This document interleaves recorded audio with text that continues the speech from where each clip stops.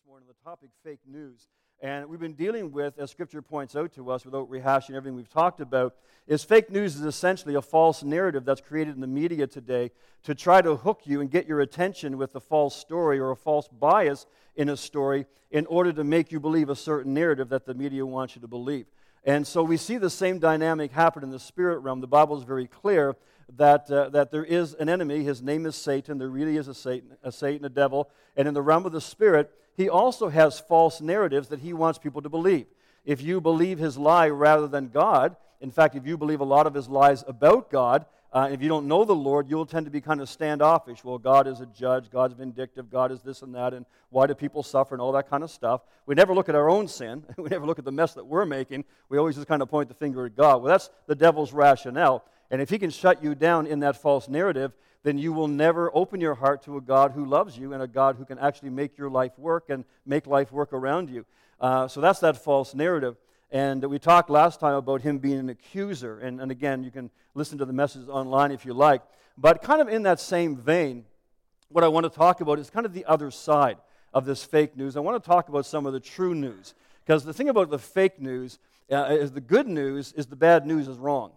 That really is the good news, amen? That the bad news, it is wrong. If you just take time to explore, if you take time to investigate who really Jesus is, God's heart toward you, according to the Scriptures, you really begin to see a whole different image than what's been painted to you by the enemy of your soul, who comes to, as Jesus said, he comes to rob, steal, kill, and destroy. He comes to plunder your life. He comes to make you waste your life, fill it with stress, and so on. Jesus said, I've come to give you life to the full.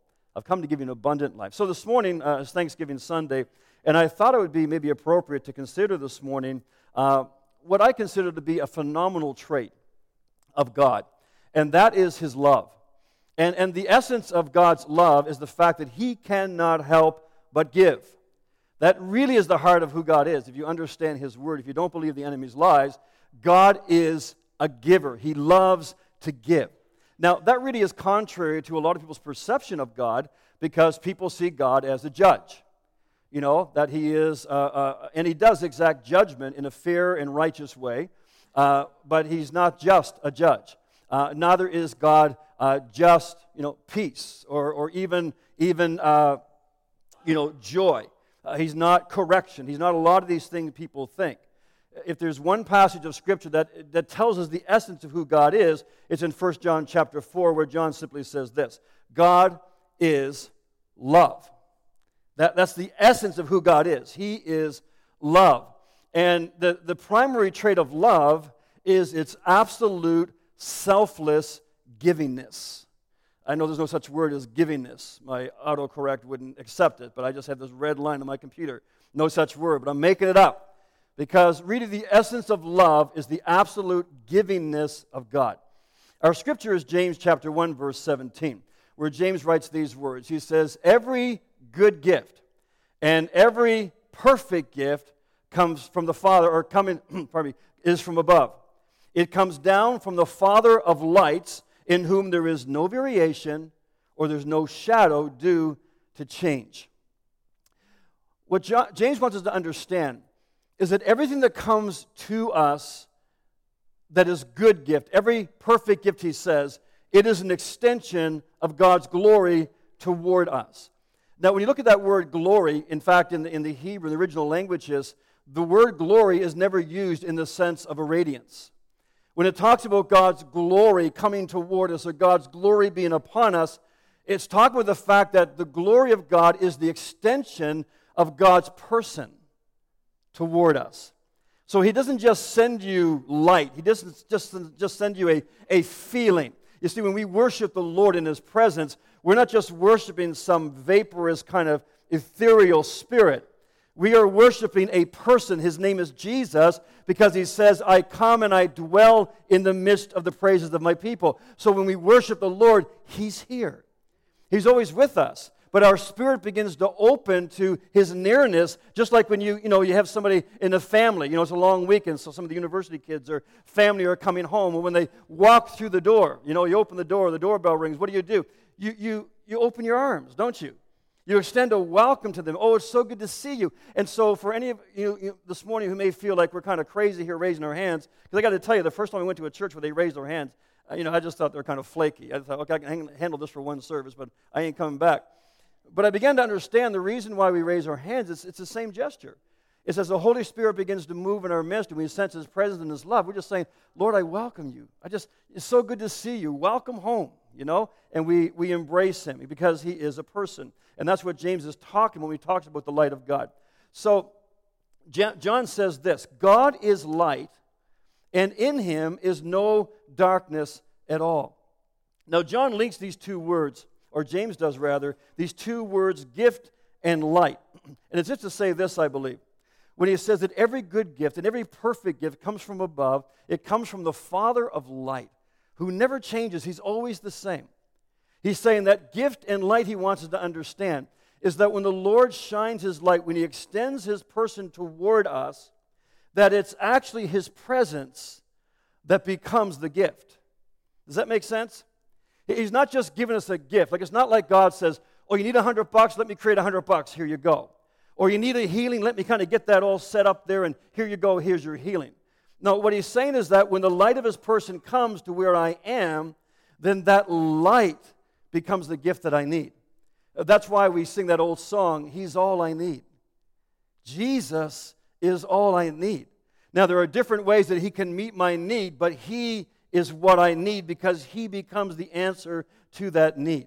And that light that James talks about that comes from God, it really stands in striking contrast when you think about it to our lives. Because most of us, if not all of us, we live a life that usually alternates between light and darkness, right? It alternates between happiness and frustration, joy and disappointment. In fact, some of the times that we are most aware of our need for God is when we find ourselves, or the need of His light, is when we find ourselves in the shadow of a particular situation or a particular season in our life. But I find in the Scriptures, the beautiful thing about this verse is James is saying that the shining of God's light toward us, it is, here's another bad word, or another incorrect word, it is uneclipsable. If you can see my computer screen, I got red lines everywhere. I just make them up. But He is uneclipsable. I don't know how else to say that. I mean, the eclipse happens right when one heavenly body moves into the shadow of another heavenly body. That's how you get this eclipse, this blocking. But James is saying that with God, there is never a lessening of His light. I'm just kind of laying a foundation, but I want us to grasp this. He is saying that you need to understand that whenever you find yourself in a shadow, He is not. Whenever you find yourself in darkness, He's not in darkness. In fact, there's a wonderful scripture in the Old Testament, I think it's Isaiah, I'm just kind of guessing, but it just comes to my mind, that it says that the Lord makes darkness His covering. He makes darkness His covering. In other words, when you find yourself in a place of darkness, the Lord's not afraid of darkness. He comes into that darkness as light, and He just kind of creates this covering around you. It's like in that season where He knows it's dark for you and you need strength or you need comfort or you need grace, He just comes and envelops you. So He moves into the darkness, and it's as if as He covers you where there can be peace and ministry going on, He just fights off on the other side. He just beats away the enemy. The enemy is coming to clobber you, and He just becomes that covering for you in the midst of your darkness. So even when we find ourselves in the shadows, we need to remember, according to the Scripture, that He is not in the shadow Himself. He is light.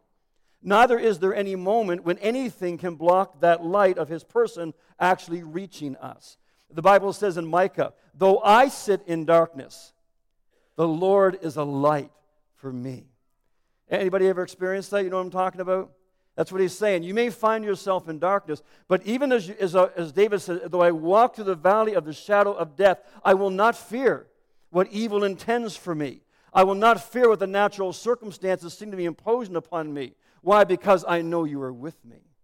You are light, and you bring light into that darkness. In fact, the Scripture says if we trust the Lord, that He will guide us step by step by step. You may not see the whole picture, but He will guide you each step to take so that you're able to begin to walk through that time. Now, I can allow myself, figuratively speaking, to be kept in the dark, going back to what we've been sharing the last couple of weeks, if I choose to believe Satan's lies.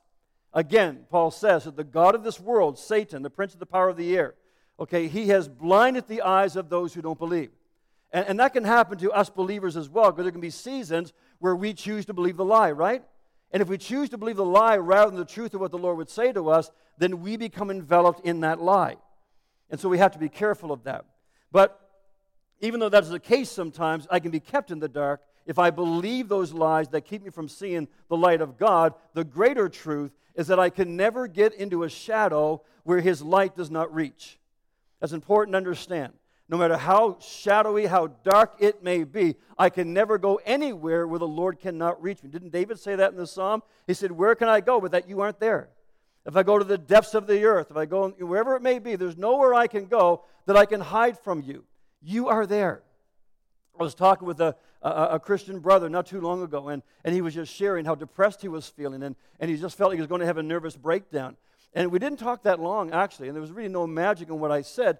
But as I began to share some words the Lord was dropping in my heart, some scriptures, some things that the Lord was making real to me, it was just so beautiful to see that as He opened Himself to those truths, that the heaviness just began to lift. And it didn't mean that the circumstances were going to change overnight, but there was an awareness now that God's light was shining on him. He had a sense that, okay, I can begin to see something different. I can begin to sense some direction and hope. And so, friends, we need to understand that no matter where we are and what we're feeling at the time, there is no shadow into which God's light does not reach. Now, it's wonderful to know that God is loving. It's wonderful to know that God is giving toward us. But I think it's also important that we understand a couple of things about how exactly God gives. I think one of the first things we need to understand, and I'm a big Christmas fan. Christmas is my favorite time of the year. I apologize for this, Pentecostal folks. I love Santa Claus. I just love everything Santa. I hope that doesn't offend you. If it does, get over it. I just love all the Santa Claus represents. I don't worship at the shrine of Santa, but I so appreciate everything he represents. And yes, there is a Santa Claus, okay? Because I think I heard a young voice here, so just to be safe. But God's not Santa Claus. And what I mean by that is in the sense that, sometimes we believe that God's like Santa Claus, and that if I'm not good, I'm not going to get anything. You ever feel that way? You ever believe that? Or here's something we do. You probably don't do this. You're more spiritual than me. But if I really need something, then I make sure I'm good for at least 3 days. I don't know why 3. It sounds scriptural. It sounds, superstitious, whatever. But I got to be good, and then I'll ask God. You ever do that? Now, I know we don't really believe that, but we think that way. Let me give you a couple of scriptures. The Bible says in Psalm 103 that God does not punish us as we deserve or repay us according to our sins and our wrongs. That's a good place to shout amen. Okay, it's true. Listen, what that means to me is this. There is always something good from God available to you, no matter where you are or what you have done. His light still shines on you, and He is still prepared to give you good things. You may remember the words of Jesus in Matthew 5. He said, "Your Father in heaven makes His sun to shine on bad and good people alike, and He gives rain to those who do good and to those who do evil." So God does not deal with us according to our sins and according to our wrongs. But I want us to understand, neither is He a parent who just speaks empty threats. If you remember when you were younger, this happened to me. I was a good child generally, but I heard these words a couple times. If you don't behave, you're not getting anything for Christmas. And ever hear that? Did you ever say that? I think that's just kind of in our DNA as parents. You ever notice that when you're parents, like all of a sudden you just start saying stuff? Like, was that hidden deep, And then when you're a parent, all of a sudden it unlocks. You start channeling your parents or something. Well, that's what kind of happens. If you're not good, you're not getting anything. Then what happens? Christmas morning, you get everything. And so you kind of learn. That doesn't mean a whole lot. What I want us to understand, God is neither of those two ways. What I want us to see this morning is that there's a powerful principle that Jesus taught that has to do with responsibility, and it has to do with responsiveness. That God is a good God. God is a loving, lavishing God. As we sang, that's who you are. That's who you are. You are a good good Father. But I want us to understand this morning that while God pours His love out on us, while God wants to lavish on us of His bounty, that's what we're reminded of on Thanksgiving Sunday, just the bounty of God, the beauty of God. While God wants to do that, even if we haven't earned it or don't deserve it, He does it with discernment. He does it with wise judgment, or with discrimination, which is not a bad word. He does it with discrimination, with perfect wisdom. Jesus teaches this principle in Matthew chapter 25. In this story, Jesus is actually talking about Himself. He's talking to the disciples about how He is soon leaving them. He's going back to His Father, and while He's gone, He's going to entrust to His church just the gifts of God to be used for the kingdom purposes, and that when He returns, that we will give an account for how we've used those gifts. And He shares the story of a wealthy man who had servants, and he's preparing to go on a trip. Before he goes on the trip, he brings together his servants, and he shares with them all of his wealth. Literally, he's taken all that he has in charge of his property, and he's proportioned out to different servants. For example, to one servant he gives 1 talent, to another servant 2 talents, to a third servant 5 talents. Now, a talent is just a sum of money. Some translations would say 100 pieces of gold or 500 pieces of gold, or others would say 5 bags of silver. Whatever the amount is, a talent just speaks to a sum of money. So he discharges all of those things to his servants before he leaves, and he leaves it to them to be wise with the investment that he has given to them. But again, he's essentially taking everything he has and dividing it to them. Now, I don't know about you, but sometimes when I've read that story when I was younger, I would think, well, that doesn't seem fair. That God is giving more to some people than to others. And because I really misunderstand what's going on here, I have a tendency to look at people in the church or people in the kingdom and to think that, well, just certain people seem to have an advantage over me. Do you ever feel that way? You know, I mean, if I had their gift, or they just seem to, spiritual things seem to just come easier to them, or they just seem to have a natural inclination toward this and this. Do you ever feel that way? I mean, you look around, right? You're looking at me. What are you thinking? I've got way more than him. Whatever you're thinking. But don't we think that way? Again, this is the way the devil works, to shut us down. To always make us think somehow that we are disadvantaged. I would just do more if I had more. I would do that too if I was like you, whoever you're thinking of. Well, it's easy to miss 2 things in this story. First of all, in verse 15 of Matthew 25, Jesus says that this wealthy man, the master of the house, when he had the 3 servants, gave them different amounts, he says he gave them according to their ability. And the second thing we see in the story is when the man returns and he asks the servants to give a record or an account of how they've managed his wealth, we see that the master of the house, he actually exercised perfect discernment in how he distributed his wealth. For example, to the one whom he gave 5 talents to, he came back, and what did the man do? He had 5 more. You see, so it wasn't a coincidence. The owner knew the level of responsibility and responsiveness of that servant. You see, when the master was standing with these 3 men, he did not think this. Oh, well, this guy's really sharp looking. He's got a great personality. We have a lot of fun together. I'm just going to give him more. I'm going to give him an advantage over the others. Or this particular woman, well, she's, maybe not as smart as him, or he's not as smart as her, whatever. So that is not what entered his mind. Jesus says that his reasoning was simply this. He recognized the character of heart in each of the servants. He knew in advance by watching them how they respond to him, how they respond to the chores, the responsibilities he has already given them. And so he knows that. And so we see that with the man that he gave 1 talent to, what happened? The owner comes back, and we see he's perfectly justified in giving that servant just 1 talent. Not because the master would not have liked to have given him more, but he knew his character. And that was evidenced in the fact that when he comes back, the one who has 1 talent didn't do anything with it. You see what I'm saying?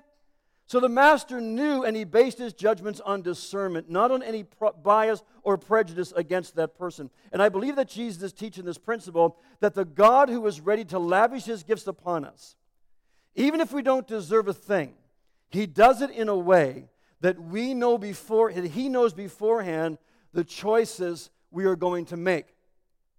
Now just think about that for a second. He knows the choices that we are going to make. Now, again, in our human way of thinking, we look at this and we think, well, if God already knows what I'm going to do, then doesn't that mean I have no choice? There's a doctrine in the church, we call it predestination. And people say, well, if God foreknows, doesn't that already predestine my choice, that I have no choice? No, that's not what it means. What it means is that God has a slightly higher IQ than you and I do, and He already knows in advance the decisions that you are going to make. He knows already the result of your choices. He knows that. But here's the key. What you need to know is that God's nature is love, and that God in no way predestines anyone to be lost. God in no way predestines anyone to fail. God in no way predestines anyone to be irresponsible or to live sloppy. God in no way predetermines anything that will hurt you. Everything in the Word of God speaks by way of predestination in a sense that it pertains to a positive blessing. When the Scripture talks about predestination, it says, those whom God foreknew, those whom He knew would choose Him, would respond to His love, that to them He has predestined the whole world. He's predestined the glorious gospel. He's predestined eternal life. He's predestined all the riches in Christ. That's what He has predestined. He's saying what's predestined is everything I've won for you, done for you, it's right there. I have predestined that whoever chooses that, you get it all. That's what I've predestined. My predestination, my foreknowledge in no way limits you to anything. What God has predestined for every one of us is an enormous inheritance. That's what He has predestined. God's desire for you and me is when we step into eternity, as Scripture says, we will have an abundant inheritance, an abundant entrance. That's what God has predestined for every single one of us. Our problem is when we sense somehow, or we believe the devil's lies, that somehow we have received less than somebody else, or we feel like somebody else has an advantage over us, then what do? We respond in a way where we begin to live in a way that we don't expect much from ourselves. Do you hear me? That's where the enemy shuts us down. We serve a God who has given us everything to enjoy. What will the devil do? He'll get your eyes on somebody else. Oh, well, they got life easier than you do. Oh, that's true. I probably shouldn't expect a whole lot from myself. They can sing better than you. They can speak better than you. They just seem to be naturally more spiritually inclined than you. God isn't that wonderful? You see, if anything, God does things in people around us. Why? That we might spur each other on to good works. That's why. What God wants you to see is, yeah, I'm doing this in them. But you know what? That means I can do it in you.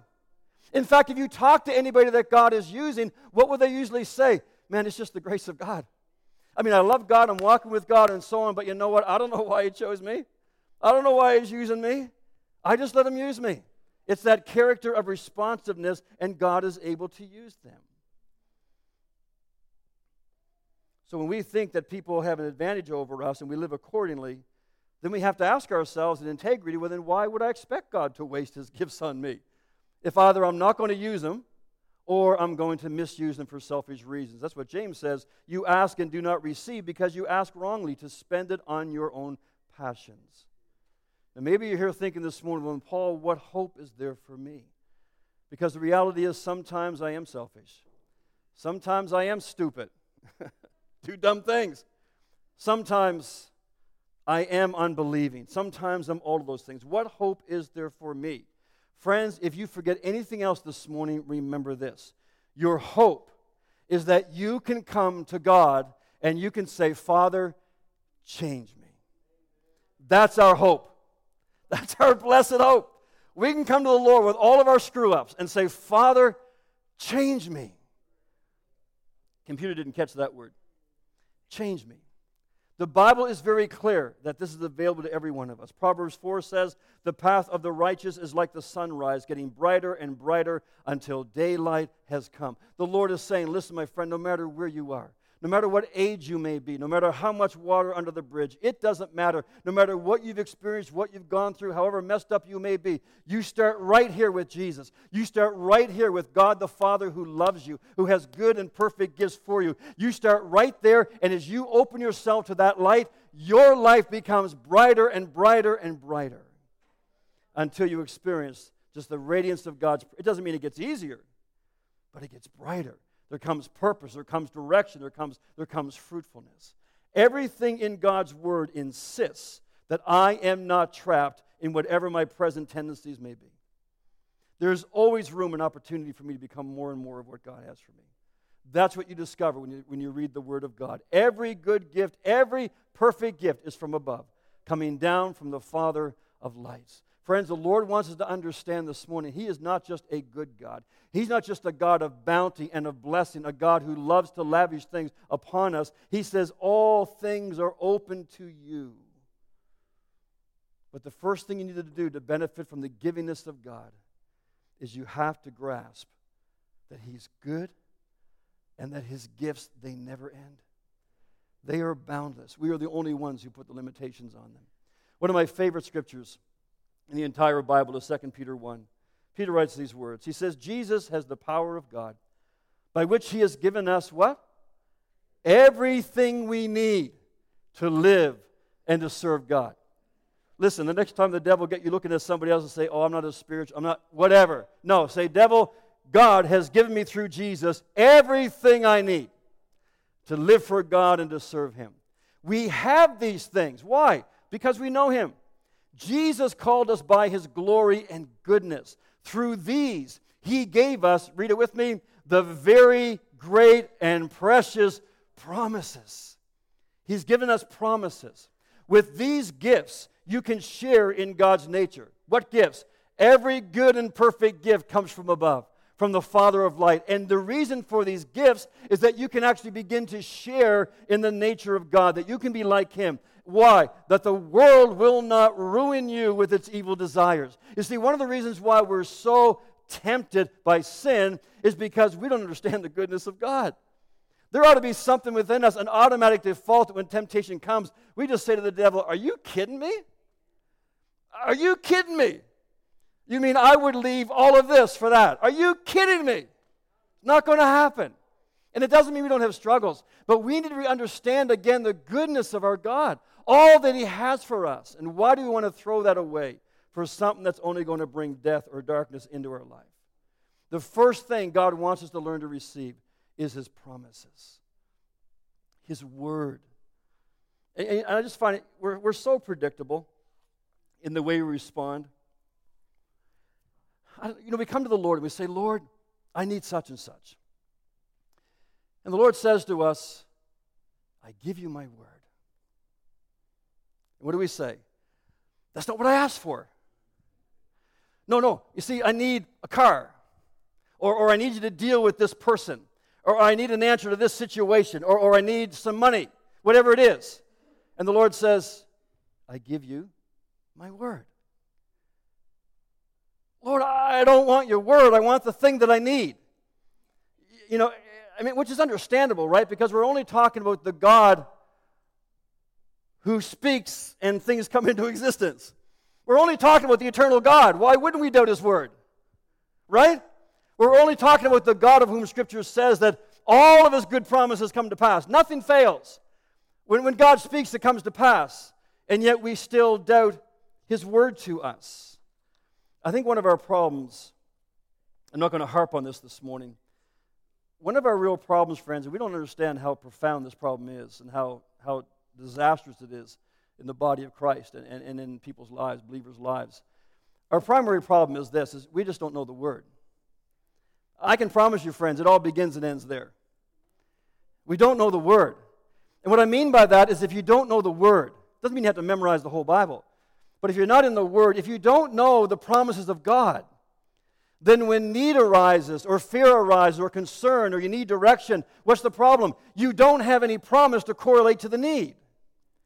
But when you know the Word, when you spend time in the Word, even if you just have the practice of opening the Word on a regular basis, the Holy Spirit is able to lead you to that. You ever go to a bookstore? This happened to me once. You ever go to a bookstore and you just pick a book, it just seems like an interesting title, and you just so happen to open it to a page that is just maybe lewd and crude. Ever happened? It's like, whoa, didn't see that coming. What's what the devil can do? He knows every word in that book. He knows exactly where to lead you if he wants to get a hook in your heart or in your mind. Well, friends, the Holy Spirit's the same way. He knows the book. And so if you'll just make it a practice of being in the Word, He has an incredible way of opening His Word to you and speaking to you, giving you direction, giving you a promise, whatever it may be for the concern that you have. Now, if you don't know any other promise, I can tell you one that covers just about everything. Philippians chapter 4, Paul writes, "And my God shall supply all your needs according to His riches in glory in Christ Jesus." So if you don't know any other promise for now, you can start with that one. That'll cover a lot of stuff.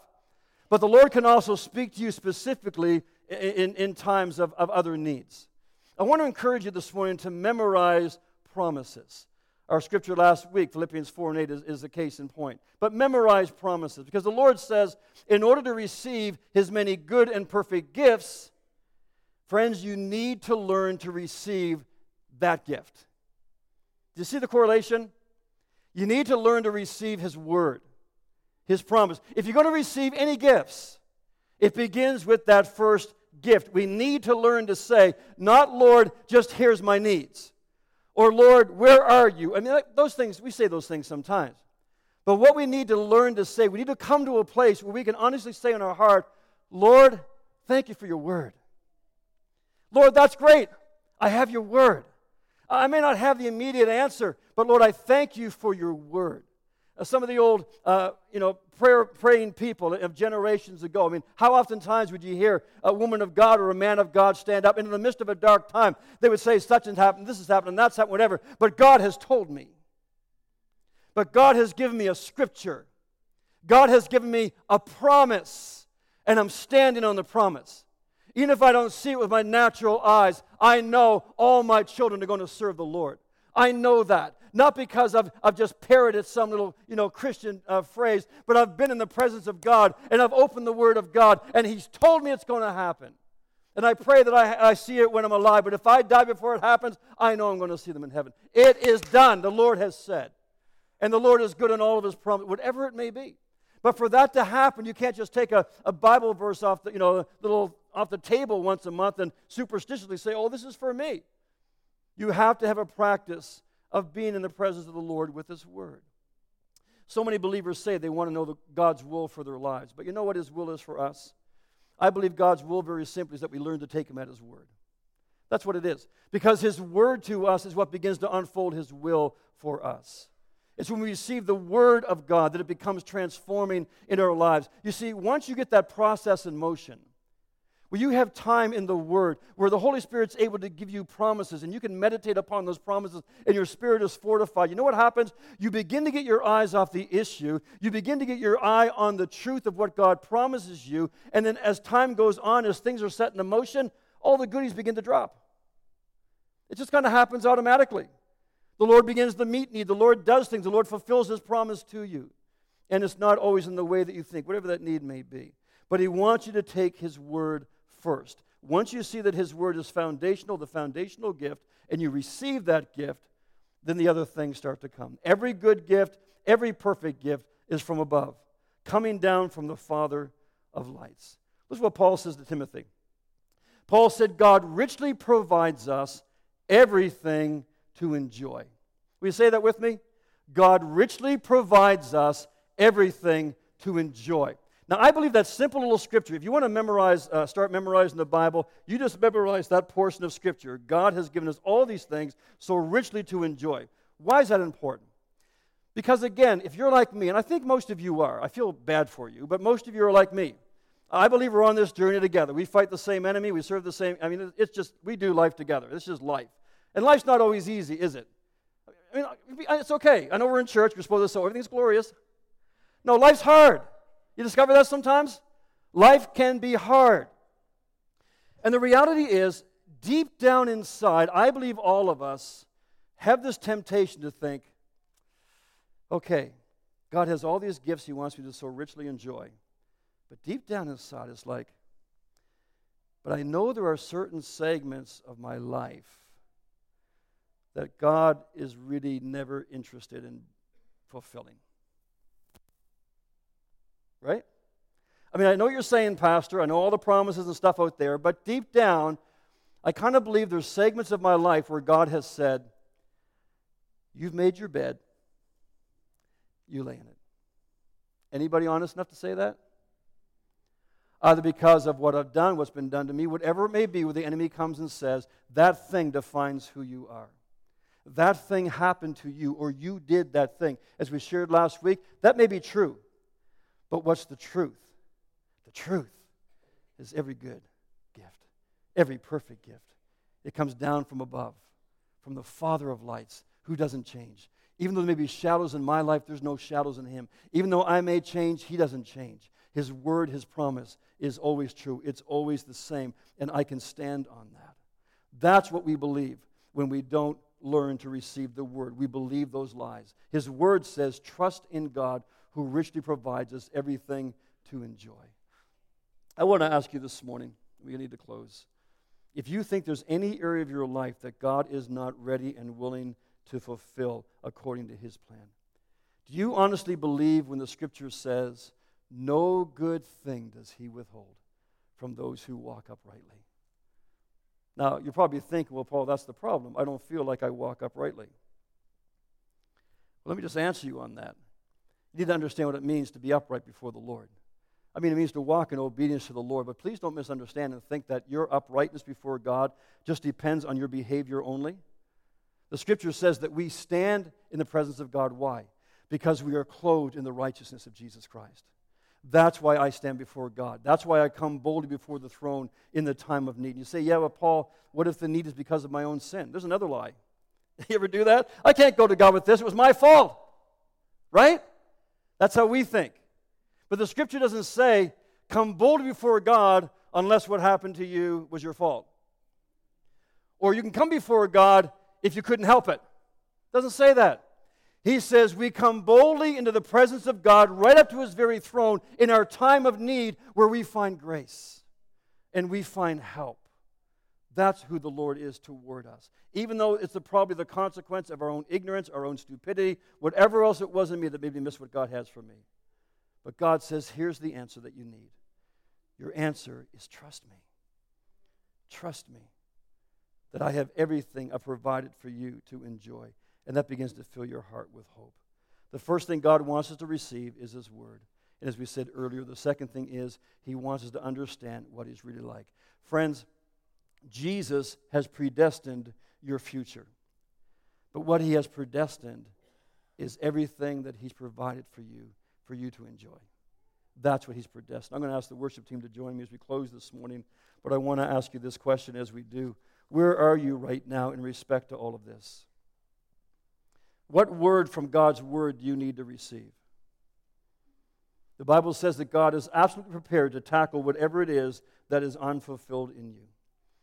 And friends, I say this with all sincerity this morning, and I say it with compassion. But you can lock yourself into your shadow of darkness or whatever it is. You can do that. That's your choice. That's your right. But don't blame God. Don't blame him. Don't believe the lie that somehow he's less than who he says he is to you because of whatever lie you've bought into. You can live in fear if you must do that. But you need to know that wherever you may be, God's light is still shining on you. And if you will open up yourself to what he's shining on you, that he can begin to transform areas of your life into something that you've never dreamed. The Lord says, listen, don't live in the doubt that I'm not concerned for you. That's a lie. Don't live there. Don't live in the doubt that that area of your marriage that's been a problem for so long that it's never going to change. Don't live there. That's not true. Don't think that your child will always be lost to you. I have a promise for you. I have power available toward you. Don't you believe that lie. Don't think that you're locked into your financial situation that is never going to change and the problems that you face are always going to be there. Don't believe for a moment that certain part of your body is never going to be healed. Don't believe you're never going to be free. Don't let yourself doubt that the living God gives you all things richly to enjoy. God says, I withhold no good thing. No good thing from those who will walk with me. I want to encourage you this morning, if you're here and you believe the devil's lies about you, I want to encourage you, don't keep living in the shadow. Whatever shadow, whatever darkness you may feel that you're in, I promise you there's the fullness of God's light shining upon you, ready to dispel that darkness. If you'll just step out from under the shadow and say, Lord, I just receive your light. I receive your light. Being a little transparent here this morning, but I just had a knockdown, drag-out time with the Lord in prayer this week. I just felt I had to get a hold of God. I just had to get a hold of some things. I just had to deal with some things. And I was a mess. I was just laying before God, just calling out to God, crying out to God. Just felt the darkness, felt just felt shut down, locked in, felt like this is never going to change. All this kind of stuff that comes, the enemy just comes and bombards you. And in the midst of that, I just dropped to my knees and I just called out to the Lord.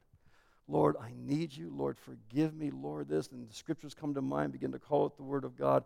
And I could just feel, as it were, just the shadow beginning to lift as I stepped out and began to declare the truth of who he is and who he is toward me. And the darkness dispelled. And I can tell you with absolute honesty right now that there were things that were plaguing me for weeks, if not months, just always bombarding. And this morning, I'm hard-pressed to even remember what it was.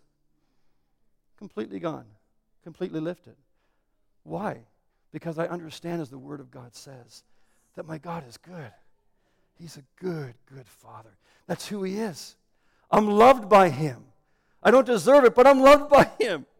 And I want to encourage you this morning, friends, and maybe we can sing in closing that refrain again, you're a good, good Father, whatever you feel. But I want to encourage you this morning. I've said this many times. Forgive me, Glad Tidings family, you hear this all the time. But we mess up, or we feel like we're in the shadow, or we feel like we've sinned, or we feel far from God, and we feel like I just can't go to God. Simple question. Where else can you go? There's nowhere else to go. There's nowhere else to go. So like myself this last week, I could just walk through another week and say, well, I deserve this, or whatever the case may be. This is my lot in life. I can believe that lie, and I can stay there. But every thought I was having was contrary to the revelation of God's Word. He whom the Son has set free is free indeed. I've not given you a spirit of fear, but of power and of love and a sound mind. All things are possible to those who believe. Right? Believe in God. Believe also in me. If it were not so, I would have told you. But it is so. You can be free. And on it goes. The Word of God to you, if you'll believe His promise, will begin to set you free. Will you stand with me this morning? I'm going to ask the ministry team to come. We're running a little bit late this morning. If you need to slip out, God bless you. You are dismissed. Feel free to slip out. But as the ministry team comes, as the worship team leads us, if you're here this morning and you just want somebody to join with you in prayer, people are here to pray with you and just to see that break come, would you just bow your head for just a moment? Let's just bow our head for a moment. Would you just say, Holy Spirit, I receive your word this morning. Just go ahead. I receive your word this morning to me. Every head is bowed. Every head is bowed. We just want to ask you quickly, if you're here this morning and you have never, ever opened your heart to Jesus Christ, I'm not talking religion, I don't care what church you went to, but you know whether or not you know Jesus. And you're here this morning, you say, I want to know Jesus. I want to come out from the lie. I want to be set free. I want everything God has for me because I realize this morning He is good. And I've stopped believing the lie that He's not. He is good. We're not going to hesitate. Nobody's looking around. But would you just raise your hand, catch my attention, say, Paul, I want to receive Jesus this morning. I want to open my heart to Him. Anybody at all here this morning? We may all know the Lord. But if you don't, we want to give you this opportunity. It's not an opportunity to join a church. It's an opportunity to open your heart to Jesus and understand the goodness of God toward you and begin to move brighter and brighter into all that He has. One last time. Is there anyone here this morning? You just raise your hand and say, Pastor, that's me. That's me. All of us have done it at one time or another. I want to open my heart to Jesus this morning. Amen. As we sing this song, if you have a need this morning, will you come? It may even be to open your heart to the Lord. You feel free to come as well. Someone would love to pray with you. Have a wonderful Thanksgiving. And I pray this Thanksgiving will truly be expressed from a heart that is just open to God and say, Lord, you are so good. I just open my heart to you. You're a good, good Father. Amen. The Lord bless you. Heavenly Father, I pray that your word will remain in our hearts this morning, and I pray that your goodness will just grow from revelation to revelation through the week, and that, Lord, we who know you would communicate that same goodness to those around who for so long have had nothing but bad news. I pray that the good news be lived and seen through us in Jesus' name. Amen. Amen. God bless you.